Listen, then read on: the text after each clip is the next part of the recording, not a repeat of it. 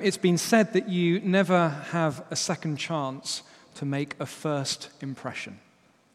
Because first impressions, when you meet someone, they really matter. They're important. They can have a profound effect on how you view someone and whether you're instinctively drawn to them or not.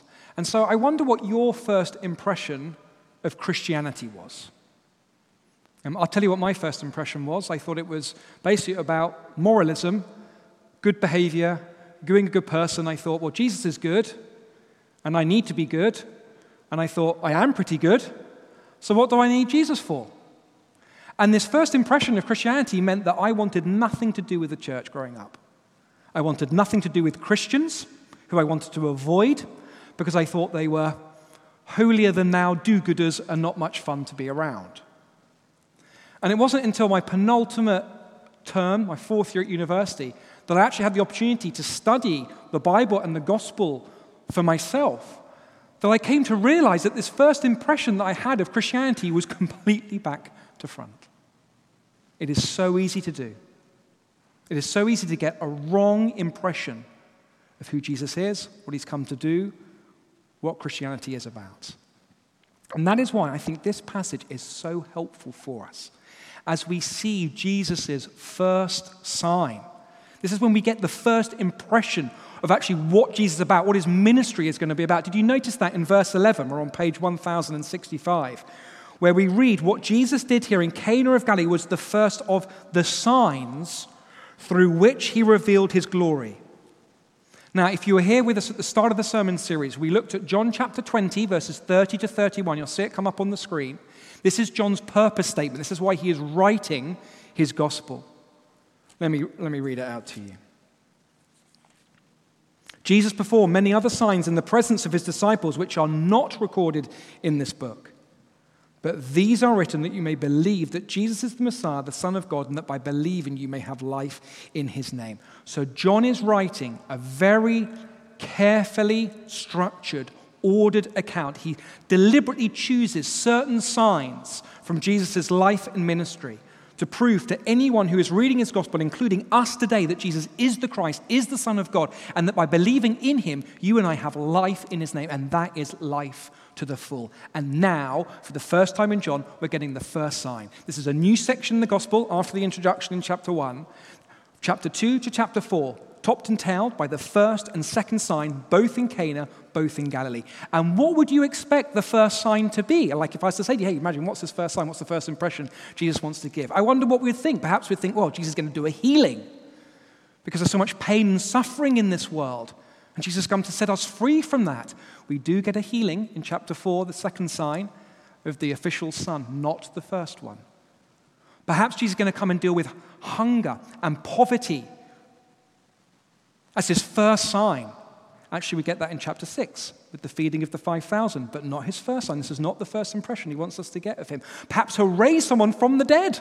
Death, the great enemy. He'll show us there's life after death, eternal life with him. No, that is not till chapter 11. What do we get for the very first sign? The very first impression of, what did you think? We're at a wedding. And the wine runs out. And Jesus basically gets the drinks in. So this party and this reception can just keep on going for a few days. I mean, does that come as a bit of a surprise, a bit of a shock, a bit superficial, a little bit trivial? I mean, you think of a wedding, right? You think of fun, you think of joy, you think of singing, you think of dancing, you think of celebration. I mean, is that your first impression of Christianity? Is this really what Jesus is wanting us to think first and foremost? About the church, about Christians, about him? So let's explore it some more. 3 things we're going to see about this sign. First of all, let's notice together the miraculous nature of the sign. This might be quite obvious to state, but important that we don't skate over it. Because in verse 6, if you glance down with me, you will notice that nearby there stood these 6 stone water jars. So what is in them is certainly water. And Jesus tells the servants to fill the jars to the brim. So Jesus is not filling them up, right? The servants are filling the ceremonial jars with the water to the very top. Nothing else can get in there. And then we are told that when the servants scoop out the water and give it to the master of the banquet, he sort of tastes it, and we're told he doesn't know where this water has come from in this cup. We are told in verse 10, everyone brings out the choice wine first, and then the cheaper wine after the guests have had too much to drink. So it's not all diluted down back then, okay? You can't get drunk on the wine back then. But you have saved the best till now. And so what has Jesus done? He has transformed 720 liters of water, right, with the chemical composition of H2O, into the most amazing wine that has ever been tasted with a completely different chemical compound, and done it in an instant. Here is his first sign, turning water into wine. And look, this is no magic trick with a small amount of water, and this is no sleight of hand, because as I say, Jesus doesn't even touch the water's jar. You ask any chemists amongst you here. This is absolutely impossible except by way of miracle. And the author, John, is absolutely unashamed about this, unapologetic. This really happened. And he knows full well this is not a normal thing that can happen.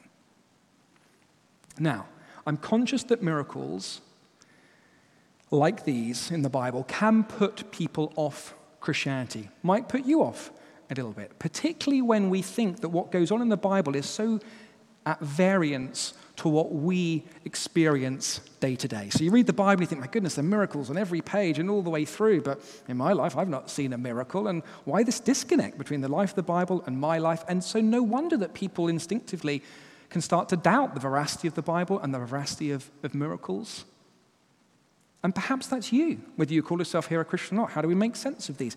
It might be helpful, if that is you, to point out that across the Bible as a whole, there are in fact only 3 relatively brief periods in the Bible where we get these clusters of miracles. And we get it with Moses and Joshua. We get it with Elijah and Elisha. And we get it here with Jesus and the apostles. And each of these 3 periods are relatively brief in time, like under 100 years. And so don't get me wrong, there are many miracles recorded in the Bible, 256 specific passages where we get that. But across the whole Bible, not as many as it's not in every page. Across the whole time frame of the Bible, it's only 5%. And if you take a character like King David, one of the central figures of the Old Testament, it seems that for him, through his long life, he did not witness or experience a single recorded miracle. So you're not alone if you've not seen one either. Now, don't get me wrong, there are miracles here. We have to think, what is going on? But this is verse 11, Jesus revealing his glory. His glory, chapter 1, verse 14, of the one and only Son who came from the Father. In other words, why is John so unapologetic, so unashamed about this? Because John is saying to us, here is the Son of God in human form, the Word made flesh, our Maker, walking the earth, the one through whom all things were made, chapter 1, verse 3, water, grapes, yeast, the one whom spoke the whole universe into existence from nothing, so of course Jesus can turn water into wine if he is the fully human, fully divine Son of God. The miraculous nature of the sign. But of course, Jesus could have done any miracle to prove his divinity or miracle to show his power over the created order. Why this one? Why now? Why is water into wine at a wedding the first sign? So let's move on now, more importantly and secondly, to the deeper meaning of the sign. And I want to suggest to you that it's not as easy to work out as perhaps some of the other signs in John's Gospel where the author John explicitly gives us the explanation. Often you get sign, then explanation of the sign. Here in John chapter 2, you don't. Just get the sign, you're left thinking, what's this pointing to? And so you need to remember that this is part of the wider Bible. There's all the Old Testament before, the prophecies and promises leading up to this. This is in the context of John's Gospel. And I want to draw your attention to 3 pieces of detail in the text that I think give us clues. And I'm probably going to be showing my working more than I do up front in a sermon, but this is because I want you guys to be really convinced of what Jesus is saying about himself and what he's come to do. So the first piece of evidence, a little sort of attention to detail, comes right at the start of the passage in verse 1, where we are told that this all happened on the third day. And you might think, what's the relevance of that on the third day? Well, just glance back up to the previous chapter and verse 43, where again we read, the next day. And then back to verse 35, the next day. And then back over the page to verse 29, the next day. And then in 19 to 28, the first day. And so you put all this together, and what's happening? This is happening on the seventh day. A new beginning, a new start of the week, a new era, a new age, a new creation. How did John Gospel start? In chapter 1, verse 1, in the beginning, with echoes of Genesis chapter 1. But now there's a new start and age in humanity's relationship with God. A new messianic age is beginning. Do you know how some of the Old Testament prophets described what this day and what this age would be like? Isaiah 25, verse 6, a banquet of aged wine, the finest of wines. Amos chapter 9, new wine dripping from the mountains, people drinking their wine. Joel chapter 2, the vats will overflow with new wine. What does Jesus come as the Messiah? Bring in this new age, this new beginning, humanity. And the wine is overflowing, and he's saying this new age is here in me. Second piece of detail to notice here is how in the sign Jesus takes on the role of the bridegroom. Did you notice that? That when the master of the banquet tastes the wine and says, oh my goodness, this is like the best wine, who does he turn to give credit to? He turns to the bridegroom. But he's not done it. Jesus has done it. The bridegroom has the responsibility to provide the wine at the wedding banquet. That is what Jesus has taken on. Now, if you think I'm reading too much into this, just flick over to chapter 3. We'll get onto this in the next couple of weeks. And in verse 29, John the Baptist specifically, explicitly calls Jesus the bridegroom. In an answer to the question, he says, the bride belongs to the bridegroom. The friend who attends the bridegroom waits and listens for him and is full of joy when he hears the bridegroom's voice. That joy is mine and is now complete. He must become greater. I must become less. Talking about Jesus Christ. And so this new messianic age, this new stage in humanity's relationship with God is now being described in the language of the deep, intimate love that a bridegroom has for his bride on their wedding day. Third little bit of detail I wanted to draw your attention to is the somewhat strange response that Jesus gives to his mother in verse 4 when she says the wine's run out. When you heard the reading, do you think, oh my goodness, that's a little bit weird? Woman, not mum, why do you involve me? My hour has not yet come. I'm just asking you to sort out the wine. What are you talking about, some hour? Jesus seems a little bit distracted, like his mind's elsewhere. What is going on? What's Jesus talking about?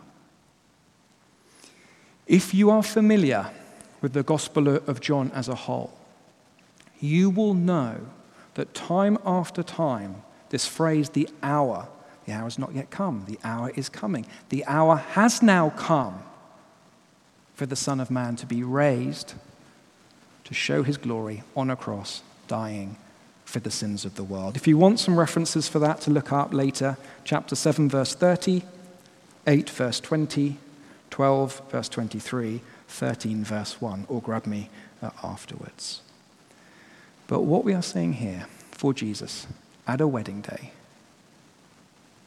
looking forward to the ultimate wedding to come, the marriage supper of the Lamb, being a bridegroom, pouring out his love on humanity, bringing this, he knows what it's going to cost. He knows what it's going to cost right at the start of his ministry. It's going to cost him everything. It's going to cost him his own life. But he will go through it for you and for me. So, why is this the first sign? At a wedding, overflowing wine, the sacrificial love of a bridegroom for his bride, because this is the first impression that Jesus wants us to have of him. Not rules, not regulations, not external moral performance, but overflowing, sacrificial love in the greatest relationship of all. You have saved the best till now. One of the great longings of the human soul, is it not, is for us to be known, for us to be accepted, for us to be loved, to be in a relationship, to love and be loved. There's so much pain and suffering in the world. There are so many broken friendships and broken families and high divorce rates, and there are many people who are single who long to be married. There are many people who are married who long to be single. Because it's not what they thought it was going to be cracked up to be, the married life. And even the best of friendships, even the strongest of marriages, none of them can cope with death. Ultimately, we are all robbed of our loved ones at the end of our life. And yet here is Jesus saying, look, I will love you like no one else. I will be the true, perfect bridegroom to you. I will pour out my love upon you. I will pay for your sin. I will defeat death. There will be nothing in the whole universe that can never separate you from my love. That is how secure this is. I will forgive you. I will pour out my Spirit upon you so that you may reciprocate that love, so that you may enjoy fellowship and communion with me both now and forevermore. That is why this is the first sign, because this is the first impression he wants us to get. If you are someone here looking into Christian things, please, please do not make the same mistake I made for the first 2 decades of my life, thinking that Christianity was fundamentally about being good enough for God. Pure moral obedience, external conformity, rules and regulations. It's not. It's about a relationship with God through Jesus Christ and being loved by him like a bridegroom loves their bride on a wedding day, a love so overflowing that the more you trust in Christ and the more you follow him and the more his love works in you and through you and out of you for the good of others and society, you feel less and less insecure. It is a love so sacrificial that you are completely accepted and forgiven. You no longer need to feel shame at all anymore. It is a love so steadfast, a love so unshakable that you never need to fear your future again. It is an eternal love. It is the very relationship we were made for. It is the one relationship that ultimately counts. You have saved the best till now. So, how do you and I enter into this relationship? Make sure that we got this love and we receive. Okay, let's move on thirdly and finally to the positive response to the sign, which we can see, again, it's in verse 11. What Jesus did here in Cana of Galilee was the first of his signs through which he revealed his glory, and his disciples believed in him. So this is how we enter into a relationship with Jesus Christ. We believe in him. That is, we place our trust in him. That is, we say, look, I do want to follow you. I accept that you have paid for my sin. I want to know this relationship. I want to know this love. Please fill me with your love. Notice the order of verse 11, that first of all, it is Jesus who reveals his glory through this sign, and only then did the disciples believe in him. I think it's really important that we get this order straight for 2 reasons. First, there is no such thing as blind faith in the Bible. There is no such thing of sort of leaving your brain at the door, you gritting your teeth and you saying, okay, I believe, even in all your rational senses tell you otherwise. The disciples believe in Jesus because he has revealed his glory to them, and they have seen it. They've seen what's happened from the water into the wine. They've seen what this sign is, what it's saying about Jesus and his love for them, what he has come to do. And having seen it, they are then moved to put their faith and trust in him. Biblical faith is never blind. Biblical faith is always a positive response to the person and work of Jesus Christ. It is belief in him, in a person. Trust. The order of verse 11 is also important, I think, especially for those of us who are already followers of Jesus Christ, because we can't, in and of ourselves, manufacture a deeper faith and trust in Jesus. We can't sort of make ourselves, by ourselves, love him even more. To be a Christian is to admit you are sinful, that by nature we love ourselves and we trust ourselves way more than we do Jesus Christ. And the only means of getting this deeper trust, this deeper faith, is actually by looking away from ourselves and looking to Jesus Christ. And seeing his glory in this sign, seeing his glory ultimately on the cross, this final demonstration of his love poured out for us. And us then saying to ourselves, oh my goodness, like that is how much you love me, that you would do that for me. Pay this ultimate sacrifice for me. That is how much you forgive me, even when I keep mucking up and keep mucking up, and you forgive. And it is looking to him and what he's done for us and having our hearts captivated by him. That is what changes us. That's what gives us a deeper faith and trust and belief in him. Don't you find it a lot easier to trust people who you know love you, who you know care for you, people who give up their time and energy for you, make sacrifices for you? And my wife Jo has made many sacrifices for me over the years. I won't go into them now, but one year I did forget our wedding anniversary, and that didn't go down too well. But the more I see Jo's love for me, her care for me, her sacrifices, the more I grow in my appreciation of her and my deeper trust in her. How much more so when it comes to Jesus Christ and the ultimate sacrifice that he has paid for you and me. He held nothing back for you. He went to the cross for you. He drank the cup of the God's wrath at our sin, so that we could drink the overflowing wine of his love for all eternity. If you are in any doubt of God's love for you this afternoon, look afresh at the cross and see Jesus dying for you and hear Jesus saying to you, I love you. Taste and see that the Lord is good, the psalmist says. This is not just something to hear intellectually, this is something to experience by faith. To know deep inside just how loved by God, your Maker and your Savior, you are. And it changes everything.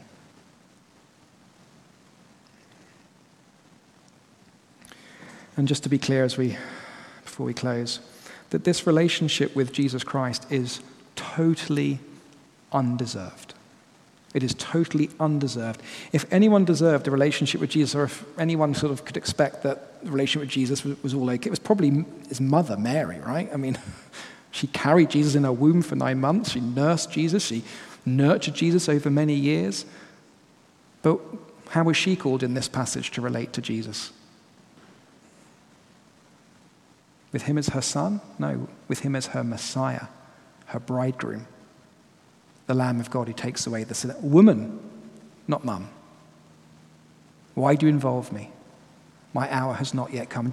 Mary does not get a free pass. She needs to put her faith in Jesus Christ too. We all do. So come as you are, whoever you are.